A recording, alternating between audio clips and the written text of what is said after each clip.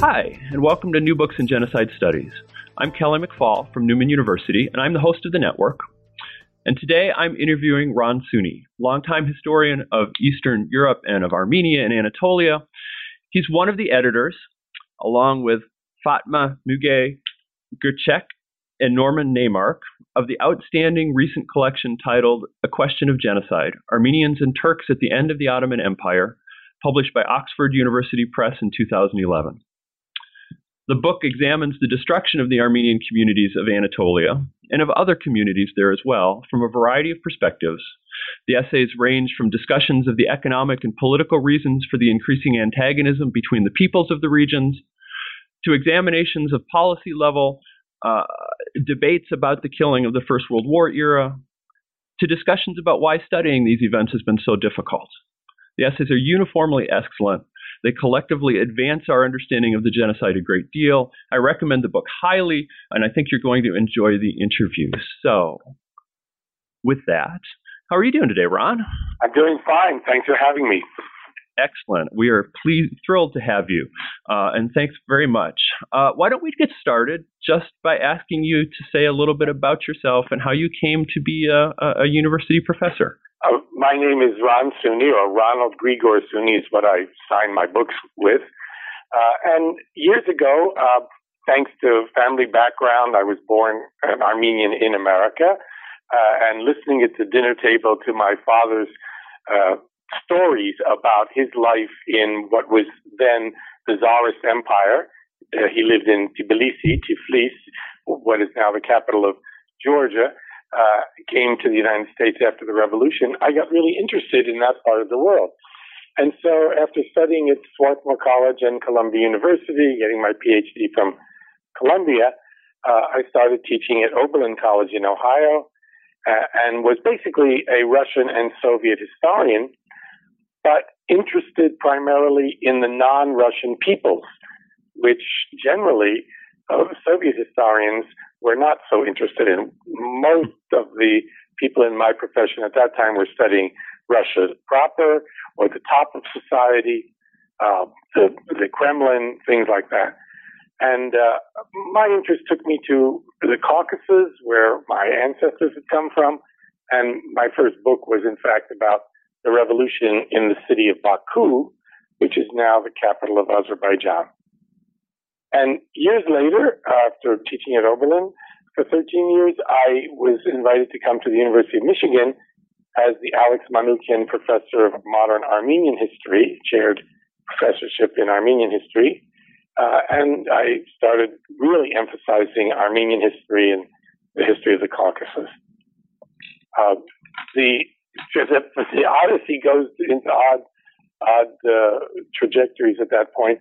When the Soviet Union began to collapse, and when Armenians, Georgians, and other peoples of the periphery were in revolt against the central government during the Gorbachev years, the end of the 80s, beginning of the 90s, suddenly I was propelled into the sort of spotlight, unexpected spotlight. So here I was doing this periphery that no one seemed to be interested in, and suddenly the periphery made me temporarily famous, let's say, for a year or so. And suddenly I'm getting calls from, this university, that university, CBS News, PBS, McNeil Lehrer Report, and then, of all things, the CIA, the State Department, the Defense Department, to talk about what's going on in that part of the world, because few people knew.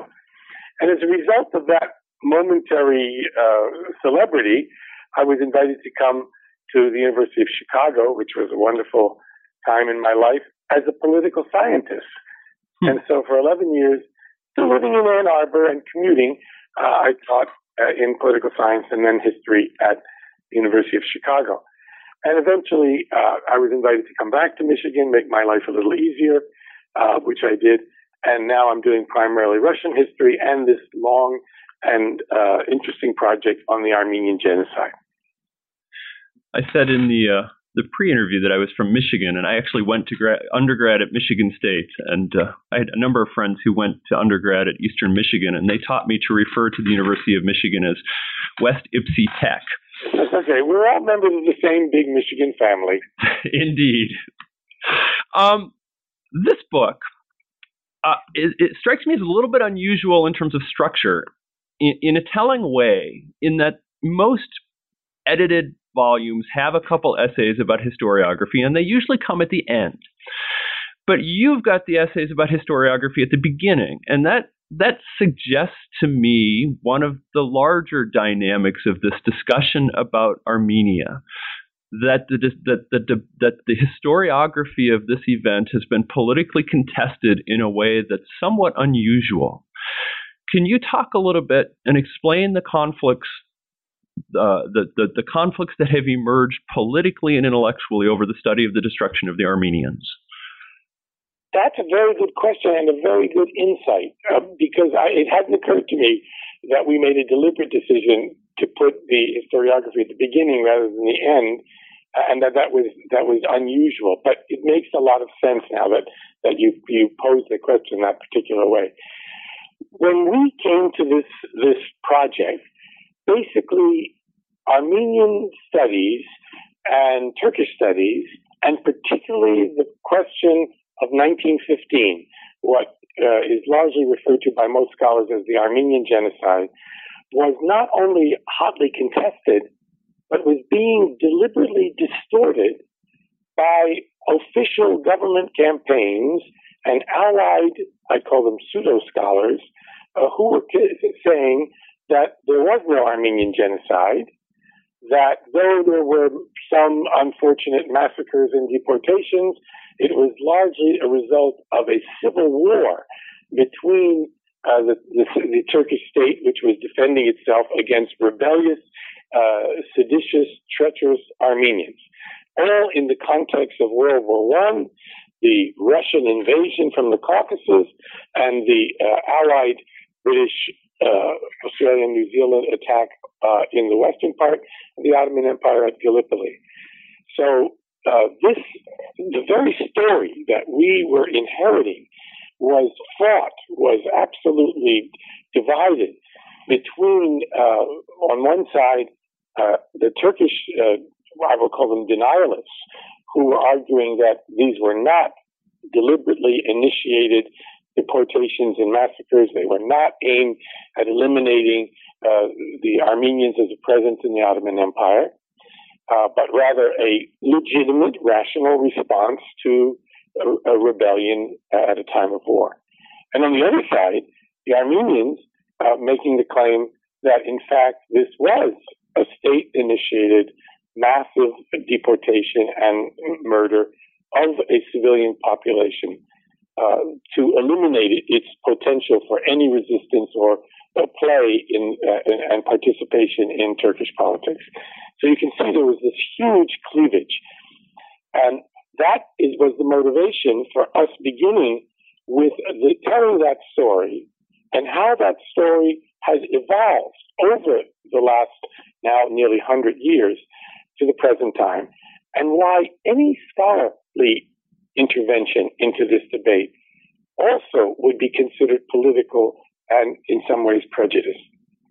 So we were trying to move beyond that, to step out of this political debate, to examine the actual facts. What can archives, memoirs, missionary reports tell us about the events and the initiating causes, the motivations of the perpetrators, and the role of those who eventually became victims as well.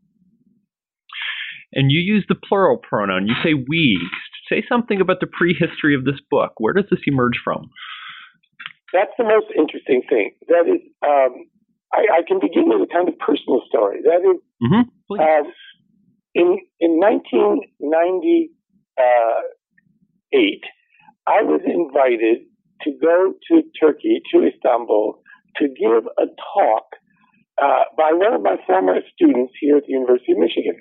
He was teaching at a private university, Koç University, and he said, come, I have some money, I want you to give a talk. And I said, well, if I come to Istanbul, I'm going to talk about the Armenian genocide, which at that time was really illegal. It was actually dangerous to talk about it. And he said to me, oh, well, you talk about what you want. I'm leaving Istanbul anyway pretty soon. So, I mentioned it to my colleague here at Michigan, a Turkish historical sociologist, Müge Göçek. And I said, Müge, is it safe to go to Turkey and to do this? And Müge, who is well placed in Turkish society, though very critical of the current politics and the historiography, Müge said to me, "Oh, Ron, don't worry. If anything happens to you in Turkey, we can get you out." Which wasn't exactly the assurance that I had been looking for. But I was already committed and had been speaking and writing about the genocide up to that time. And I was interested in bridging the gap between these two antagonistic historiographies, these two overly politicized views. So I decided to go. I flew to Istanbul, and I went right to the university from the airport, quite jet-lagged. There were several hundred people in the hall, mostly students, some faculty. And I was introduced. I mean, I really had no time even to freshen up. And I launched into my talk. And as I gave the talk, and I mentioned that the Ottoman government, the Turkish Ottoman government, had in 1915 initiated these deportations, which eventually resulted in mass murder and massacres, my voice went out into this auditorium with no reverberation. There was absolute silence. And it was quite stunning. And those several hundred students listened attentively. They probably knew very little about this. Some were actually Armenians, Turkish Armenians, Armenians who lived in Turkey. Some faculty left the room.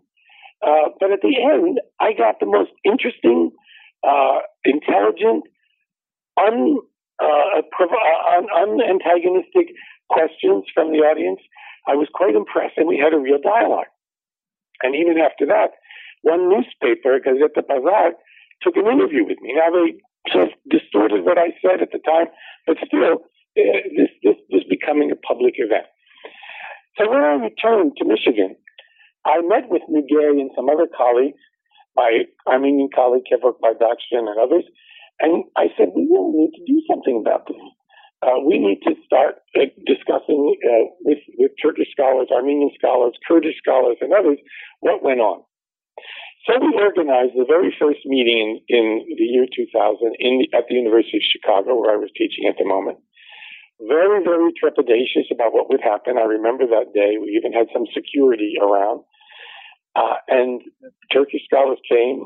Some Armenians came. Armenians were some of the most important scholars in genocide studies at the time. Armenians were not willing to come at first because they thought that the genocide should be recognized before we had the dialogue. And I was saying that the dialogue was going to lead to the understanding of what these events were. And so forth. So in any case, we had the meeting, and it was amazing. From the very first statements by such scholars as Halil Berktay, now of Sabancı University, and others, Taner Akjam, who was one of the pioneering Turkish scholars who had been, in a sense, driven out of Turkey for political activities, and now has been one of the key people writing about the events. He was there. It was quite extraordinary, and we began this dialogue. And from the dialogue came what I would call a community of scholars who were willing to come back to do fundamental research. And we've now had 8 of these meetings in various parts of the world. And very importantly, in 2005, the Turkish scholars, largely members of our group, plus the very important Armenian Turkish journalist Hrant Dink, that name will come up again, Hrant Dink, who we had brought to our meetings and who participated actively in our workshops, had their own meeting. The Turks met in Istanbul. The government tried to close the meeting, but they allowed it finally to go on. And they met and published their own book on these events of 1915. So this thing is now, mushroomed. We effectively, along with many other secular trends going on in Turkish society and Armenian society, have effectively changed the nature of the discussion about the genocide. I'm reminded one of my professional interests is Rwanda, and there is a significant debate, or at least let me rephrase that. There are some historians who would suggest that the genocide in Rwanda was prompted by something like a civil war and a fear of the of the Tutsis, the minority among the majority Hutus.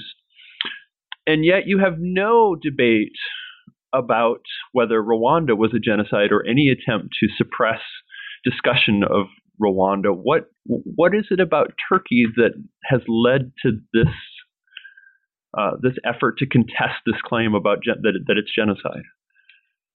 This is a very deep-seated problem, and I've been attempting, and my colleagues have been attempting to understand it both politically and, importantly, psychologically. The Turkish Empire, the Ottoman Empire, collapsed after World War I. By 1923, it had been metamorphosed, changed into the Turkish Republic under Kemal Ataturk. The end of the empire, which was a multinational polity that included millions of Arabs, Greeks, Armenians, Jews, Kurds, etc., eventually transformed into a Turkish nation state in which the ruling ideology was that all the people in that new republic were, in a sense, Turks. Not Kurds, not Armenians, but now they were Turks. And that republic was formed and made possible in a way by, one, the severing off by imperialism and by Arab revolt of the Arab lands, the deportation and massacre of hundreds of thousands, a million Armenians, and the eventual Turkish-Greek war, which ended in the expulsion of many of the Anatolian and Aegean Greeks. So Turkey, after World War I, became far more homogeneous, largely Muslim, Turkish, and Kurdish, than it had been before. So the republic was built, essentially, on a fundamental crime, on the expulsion murder of Armenians, Greeks, and others. That's hard to accept as the founding act of what in Turkey is called the War for Independence. Now, the Turks, one, to their credit, in fact, fought bravely to preserve their, as they call it, homeland in Anatolia, and recapture Istanbul, defeat the foreign forces, etc. So there's a kind of complex history of the founding of this republic. But it's hard for the Turkish official narrative and for historiography in the government to recognize and accept that the foundational period of their own state, the legitimation of their own state, involved mass murder, expulsion, and deportation. Now, that's not unlike the making of other states. Remind us how the United States was founded and what crimes were committed against Native Americans, or how Australia was founded and what crimes were committed against Aborigines, or in our own time, the foundation of Israel and the expulsion of the Palestinians. So these are things that governments and official historians, organic intellectuals of the state, don't want to recognize, but it is in fact the task of academic historians and critical intellectuals to recognize what kinds of horrors, in fact, led to the making of modern nation states. So one of the threads in some of these essays, sometimes made explicit, sometimes not, is the relationship, or is what you might call the project of the Ottoman government in and around the First World War. Another way to phrase that is, what is the relationship between the killing of the Armenians and the expulsion of the Greeks? And is it reasonable to talk about this as an intentional project, or are these separate events, perhaps related but conceived of differently for different goals? Very good question. I would say, as a result of our discussions in Watts, that we have come to a kind of a conditional conclusion, in a way, a tentative conclusion, that there was no blueprint, let's say, before World War I, by the Young Turks, nationalist as they were, to eliminate physically these various populations. They wanted to control them. They wanted to reduce their political power, perhaps, but they wanted to increase and Turkify more parts of their empire. But there was no clear project in the late Ottoman period to make a kind of Turkish national state a la Kemal. That is, this is not Kemalism avant la lettre. This is a different project. The Young Turks, rather than nation makers, I would say, were empire preservers. They wanted to have the Arabs in the empire. Now, we can see a lot of evidence from some of the work of the people that are in this project, like the young Kurdish scholar Fuat Dündar, who works on demography. We can see that there was a desire by the Young Turks just before, and particularly in World War I, during World War I, to increase the Islamic and the Muslim aspects of this, the Islamic, Muslim, and Turkic aspects of the empire, to make it more Turkish, to reduce in various areas the percentage of Armenians, to move the Greeks away from the Aegean coast in case there was a war with Greece. So there are quite serious demographic policies, human population engineering that is part of the imaginary of the Young Turks. So that's part of the project.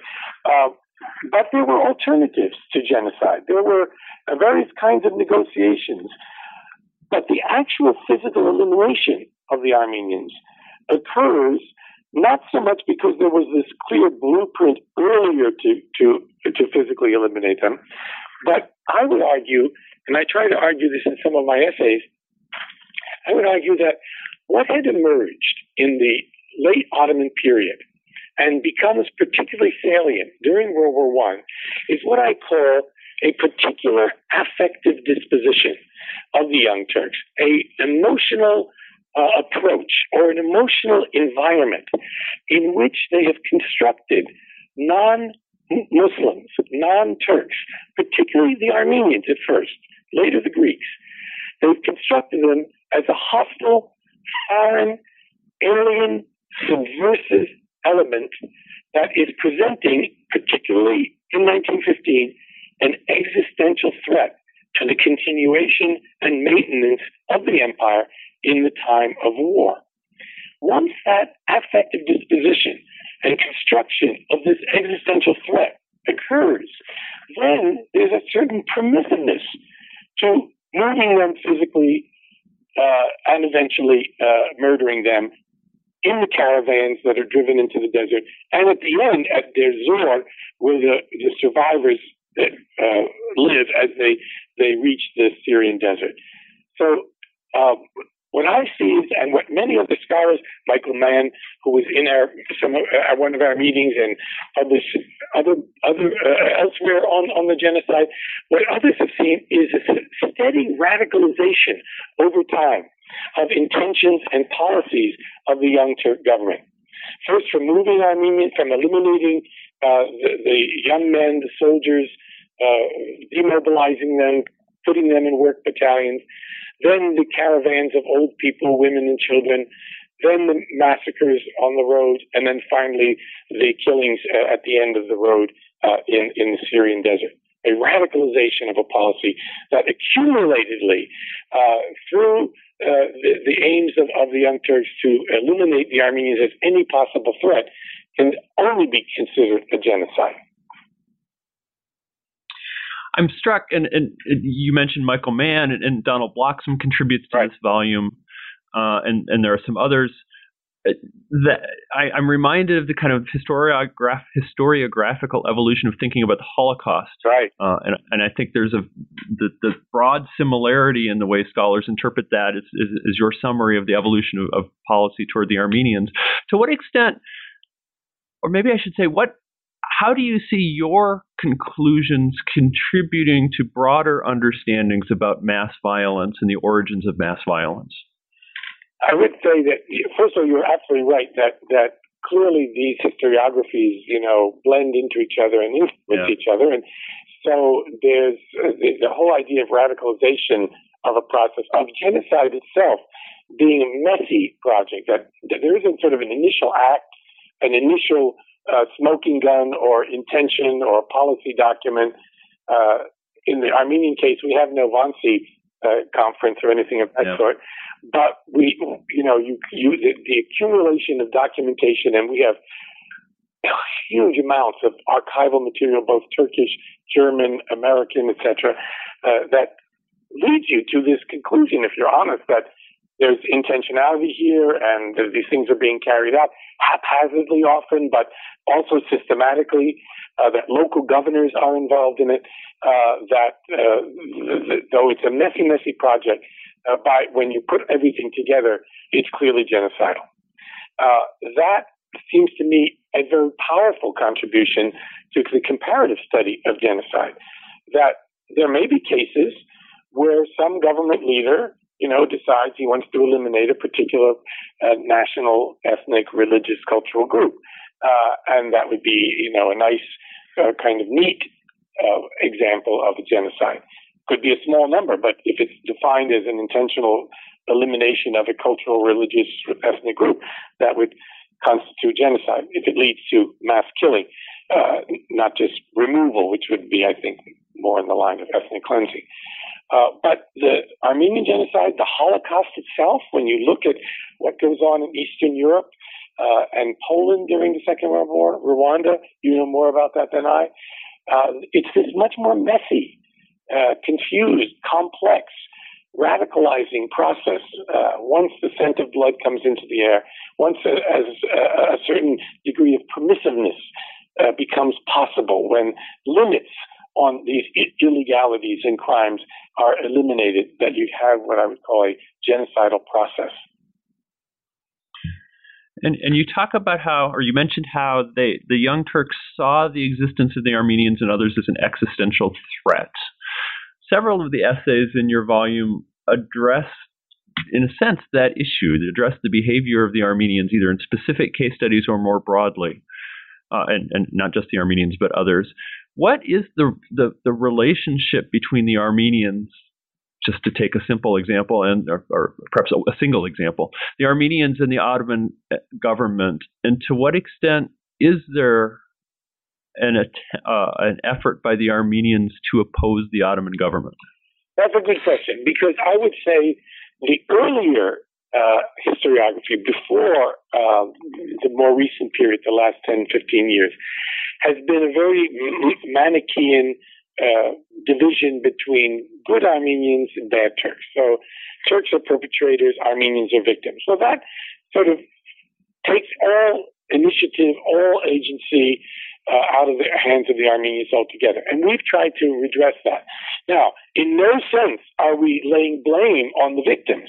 In no sense are we saying that the Armenians, because in a few instances they tried to protect themselves or they had their own interests, somehow deserved to be murdered en masse. But Armenians were actors in the Ottoman Empire, significant actors, in fact.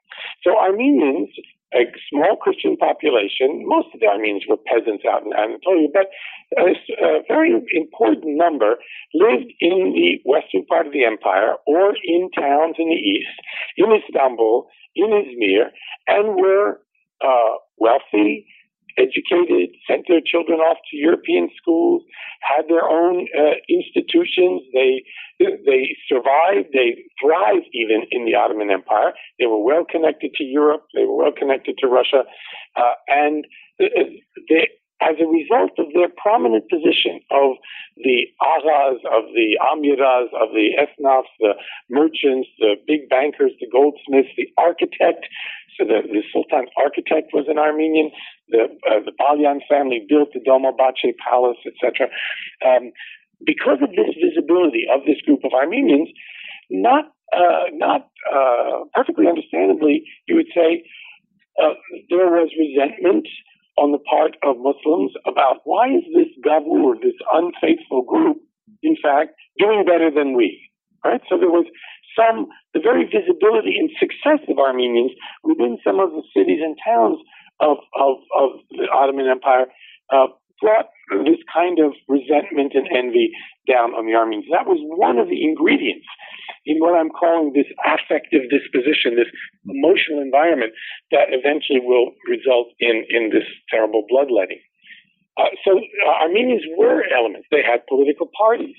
The Young Turks themselves envied and were slightly afraid of the Armenian political committees that existed before the overthrow of Sultan Abdul Hamid II in 1908.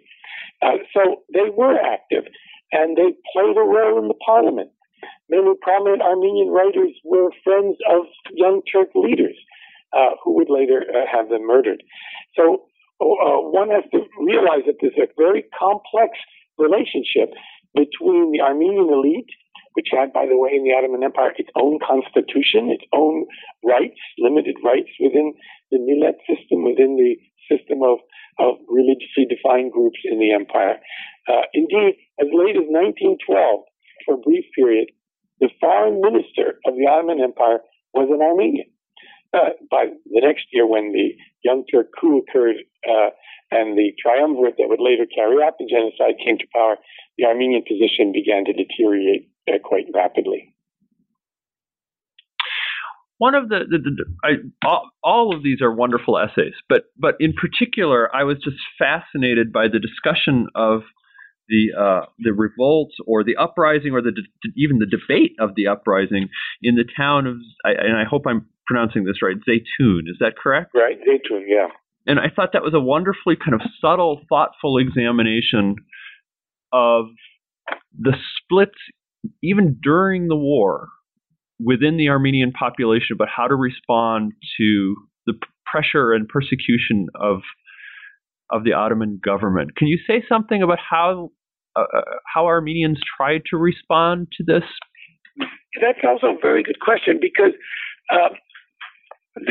the situation, what I described in the answer to your last question, was the situation among elites in the West. Now, if you move to Eastern Anatolia, which is the most backward part of the Turkish, Kurdish, Armenian part of the Ottoman Empire, there the situation is quite complex. There you have a kind of three-cornered struggle going on between Armenians, who are one, settled farmers, townsmen, craftsmen, etc., Turkish officials, and some Turks who live in the area, and Kurdish nomads, Kurdish tribesmen, and Kurdish Azars and overlords, who in many ways held Armenian peasants for quite a long time in some kind of, you could call it, semi-feudal servitude. So there's a complex situation. Armenians are, in this period, upwardly mobile. Many have gone abroad. They've sent money back to buy land in the area. And in some ways, the Armenian ambitions threaten the more traditional Kurdish rule over these lands and their predations against the Armenians. The Turkish state, on the other hand, in order to govern this undergoverned area of Eastern Anatolia, arms the Kurds in so-called Hamidiya regiments in the late 19th century, and supports the Kurds and neglects the various actions that they take against Armenians. So already there's a struggle going on. And in some instances, like the sort of mountain fortress of this town of Zeytun or in Sassoon or some other places, Armenians resist new taxes or predations of the Kurds. And then that's interpreted by the Kurds and by the Turkish government as rebellion. There's no redress in the system for these Armenians, and so occasionally they use armed resistance. And things come down and hard on the Armenians, as in the 1894, 1896 massacres, when tens of thousands of Armenians were killed by these Turkish governmental regiments and the Hamidiya regiments as well. It's after those massacres that my mother's mother, my grandmother, fled Turkey with her family and came to the United States. So it's not that Armenians are sitting on their hands and simply accepting the violence that is used against them. There are instances of rebellion or resistance, we could say. And it's those instances of resistance, or let's say the fact that during World War I, some Armenians, maybe a lot of Armenians, preferred the Russians, and some Armenians actually went over to help the Russians, a very small number. Tens of thousands of Armenians were conscripted into the Ottoman Empire and were ready to fight on the Ottoman side before they were turned into work battalions. So those examples will be used by the apologists of the genocide, by the deniers, to try to say, you see, there was actual resistance. My view is that Armenians, the Turks believe that Armenians were an existential threat. Many Armenians would like to believe, yes, we did present some kind of, strong hand against the Turks. My view is that one has to understand that threat is a perception. Threat is the view of that you have of an opponent. And in my view, the Turkish overestimation of the threat that they faced from Armenians, in fact, led them to carry out this genocidal policy. That there was far less threat and more enlightened policies on the part of the Turks could have eliminated that threat almost altogether. And one of the consequences seems to me, and again in other genocides this has been discussed, of saying or suggesting that we need to understand the evolution of this genocide as evolutionary rather than intentionalist, to steal a word from the Holocaust debate, is precisely the difficulty the targeted groups have of figuring out how to respond when the policy against them happens or is changing so rapidly. What is the Armenian perception of what the intentions of the Ottoman government is in the First World War? Well, I would say that in the general Armenian population or among some older scholars, there is certainly the view that there was intentionality. One very prominent scholar believes there was even documentation that before World War I, as early as 1910, it's clear that the Young Turks wanted to eliminate the Armenians. I would say that our group, which we call WATS, the Workshop in Armenian Turkish Scholarship, which is ongoing, this group has really come to the conclusion that there was no blueprint for genocide, that the genocide resulted from a number of contingent and moments as particular historical conjuncture early in World War I that led then to this escalation, radicalization of policies that eventually led to these mass murders. It's a very different thing. It's very important, it seems to me, that we move away from any kind of essentializing view of the Turks. That is, thinking that the Turks are a consistent, single, anti-Armenian, murderous group of people. That's what we've been trying to fight against in the Watts group. The view of some earlier Armenian scholars, and I think there may still be held among Armenians and others in the community, is that all of the massacres you see in the Turkish Empire, the 1894-96 massacres under Abdul Hamid, the 1906 events in Adana in which 20,000 Armenians are killed, and then the genocide of 1915, as well as what takes place in the later period in Eastern Anatolia around Cilicia near the Syrian border, those massacres as well, all of those, for those whole 20, 30 years, are part of a single genocidal process. That is a popular view. That's a view that we, in our group, have tried to disaggregate to show that they're different events, in some ways related, but different. The 1894-96 massacres are a kind of prophylactic repression. They are a kind of preventive violence in the sense that Abdul Hamid wanted to put down the Armenians, prevent revolt, return the situation to the status quo ante where the Turks and Kurds ruled. That's very different from the revolutionary policy of the genocide, which is to eliminate Armenians and change completely the demographic balance in the Eastern Anatolian provinces.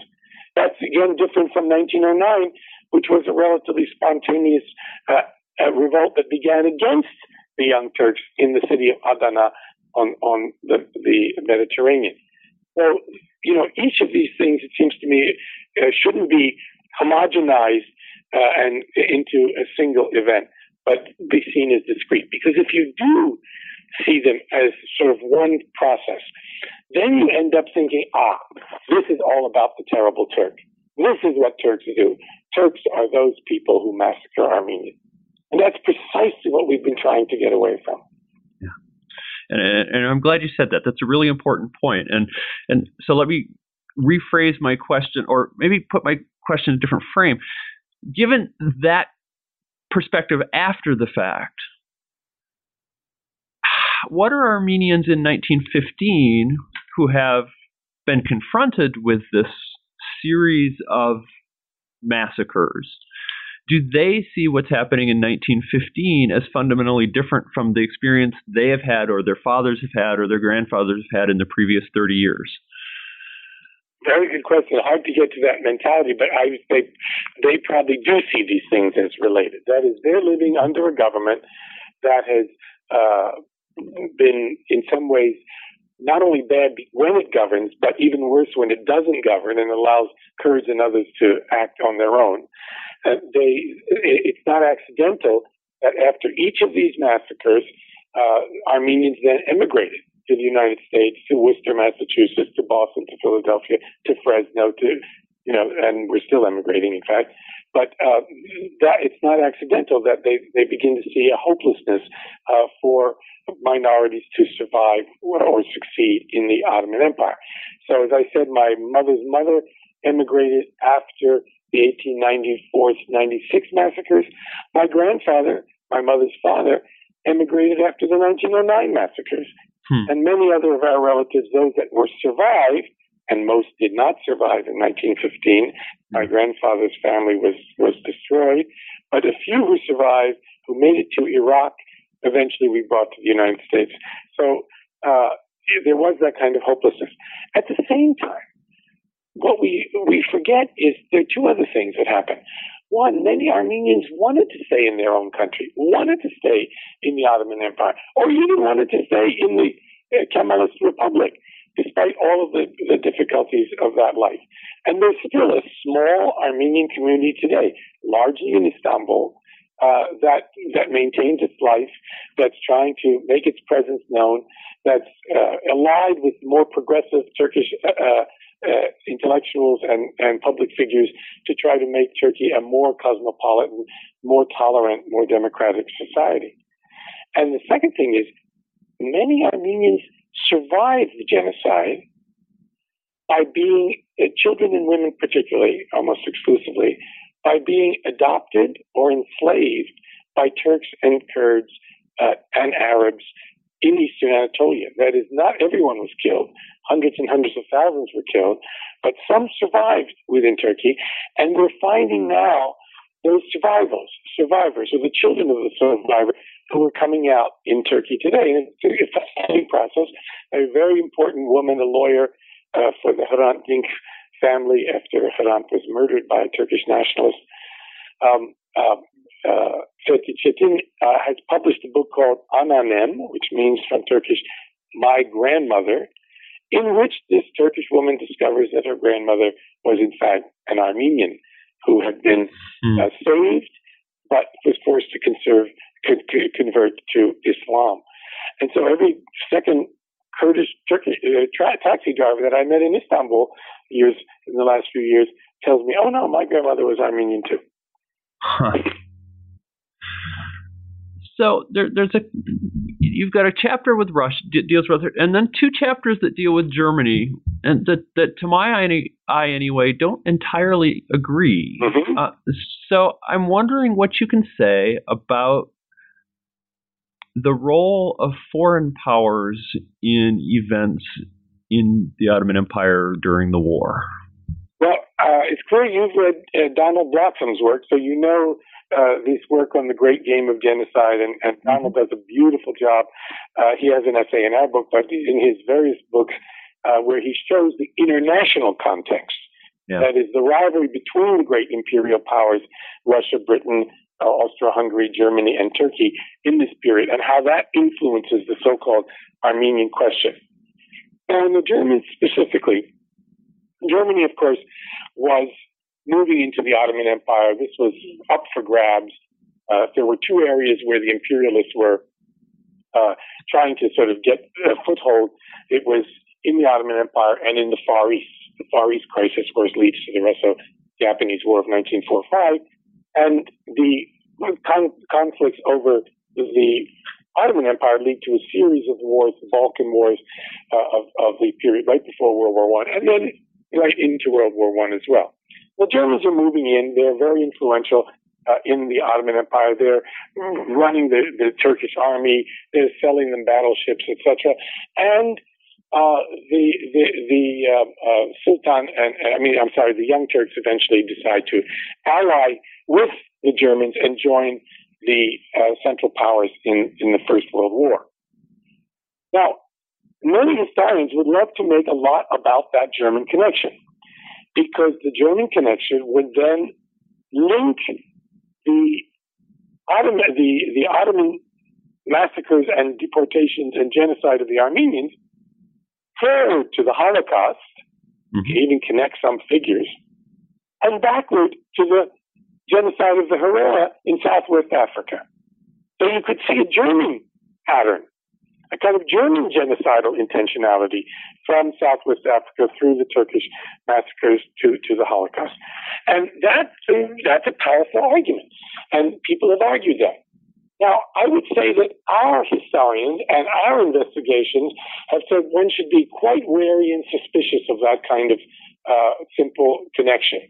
There were Germans involved in Turkey at the time.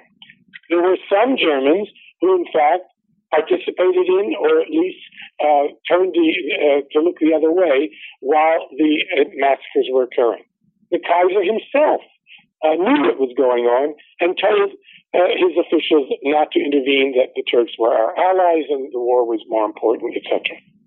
On the other hand, we know that some Germans on the Berlin to Baghdad Railroad and other parts of the empire, missionaries, the humanitarian Johannes Lepsius, in fact, tried to prevent the genocide or saved Armenians or tried to publicize it in the West so that it would be better known and perhaps could be ameliorated.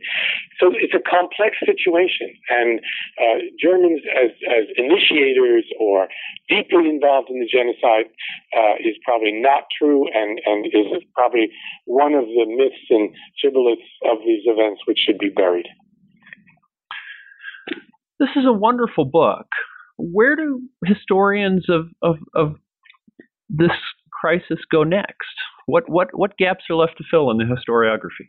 Oh, quite a few, and I hope to do part of that myself, because I'm about to start working at the U.S. Holocaust Museum and then the American Academy in Berlin on a short monograph on the genocide, trying to bring together what we know so far and do a synthetic single volume, bringing the most recent findings, because we have enormous amounts of available documentation now. I don't think in a single lifetime you could read everything that's now becoming available with all the archives, and much of it is online, as a matter of fact. No, there are lots of questions. There are local studies. There's a wonderful local study just done by Ümit Ünger on the city of Diyarbakir, which was one of the most terrible spots for the genocide. And by the way, it's the city where my mother's mother came from. She had left before this. That's a wonderful study. My friend Ayhan Akhtar of Bilgi University is also working on that area. Leila Nazi and one of our graduate students, Haydar Balici here at Michigan, are also working in that area today. My own daughter is interested in the aftermath of the genocide. She's studying anthropology at UCLA and is looking at how do Kurds, Turks, and Armenians remember what went on there? What is the role of memory here? Miguel Gercek, my colleague, is doing a book right now, which should come out in a year or so, on all the hundreds of memoirs in Turkish by Turkish officials and others about these events, showing the various stages of denial. that have gone on for the last 100 years. We're approaching the 100th anniversary in 2015 of these events, and I think there'll be a huge spate of new work coming out, documentation, synthetic accounts, interpretations. So there's a lot of work to be done. Just as in Holocaust studies, it really never ends. That's the nature of history writing. It keeps us all employed. Favor of keeping us employed. We've taken a lot of your time. I thank you so much. Thank you. Do you have a sense of when the book will come out? I hope it's for 2015, so that it'll reverberate at least at the moment of the anniversary. Excellent. That's my goal, yes. Well, I hope when it comes out, you'll be willing to come on again and talk to us. Great pleasure. Excellent. I thank you so much, and I wish you a great day. Thank you, sir. You've been listening to an interview with Ron Sunni, an editor of the recent collection, A Question of Genocide, Armenians and Turks at the End of the Ottoman Empire. I hope you enjoyed the interview, and I invite you to come back next time, when I'll interview Dan Stone about his book, Histories of the Holocaust. In the meantime, if you'd like to listen to previous podcasts, you may do so through iTunes or directly from the webpage for New Books in Genocide Studies, part of the New Books network of podcasts. Until then, I hope you have a great week.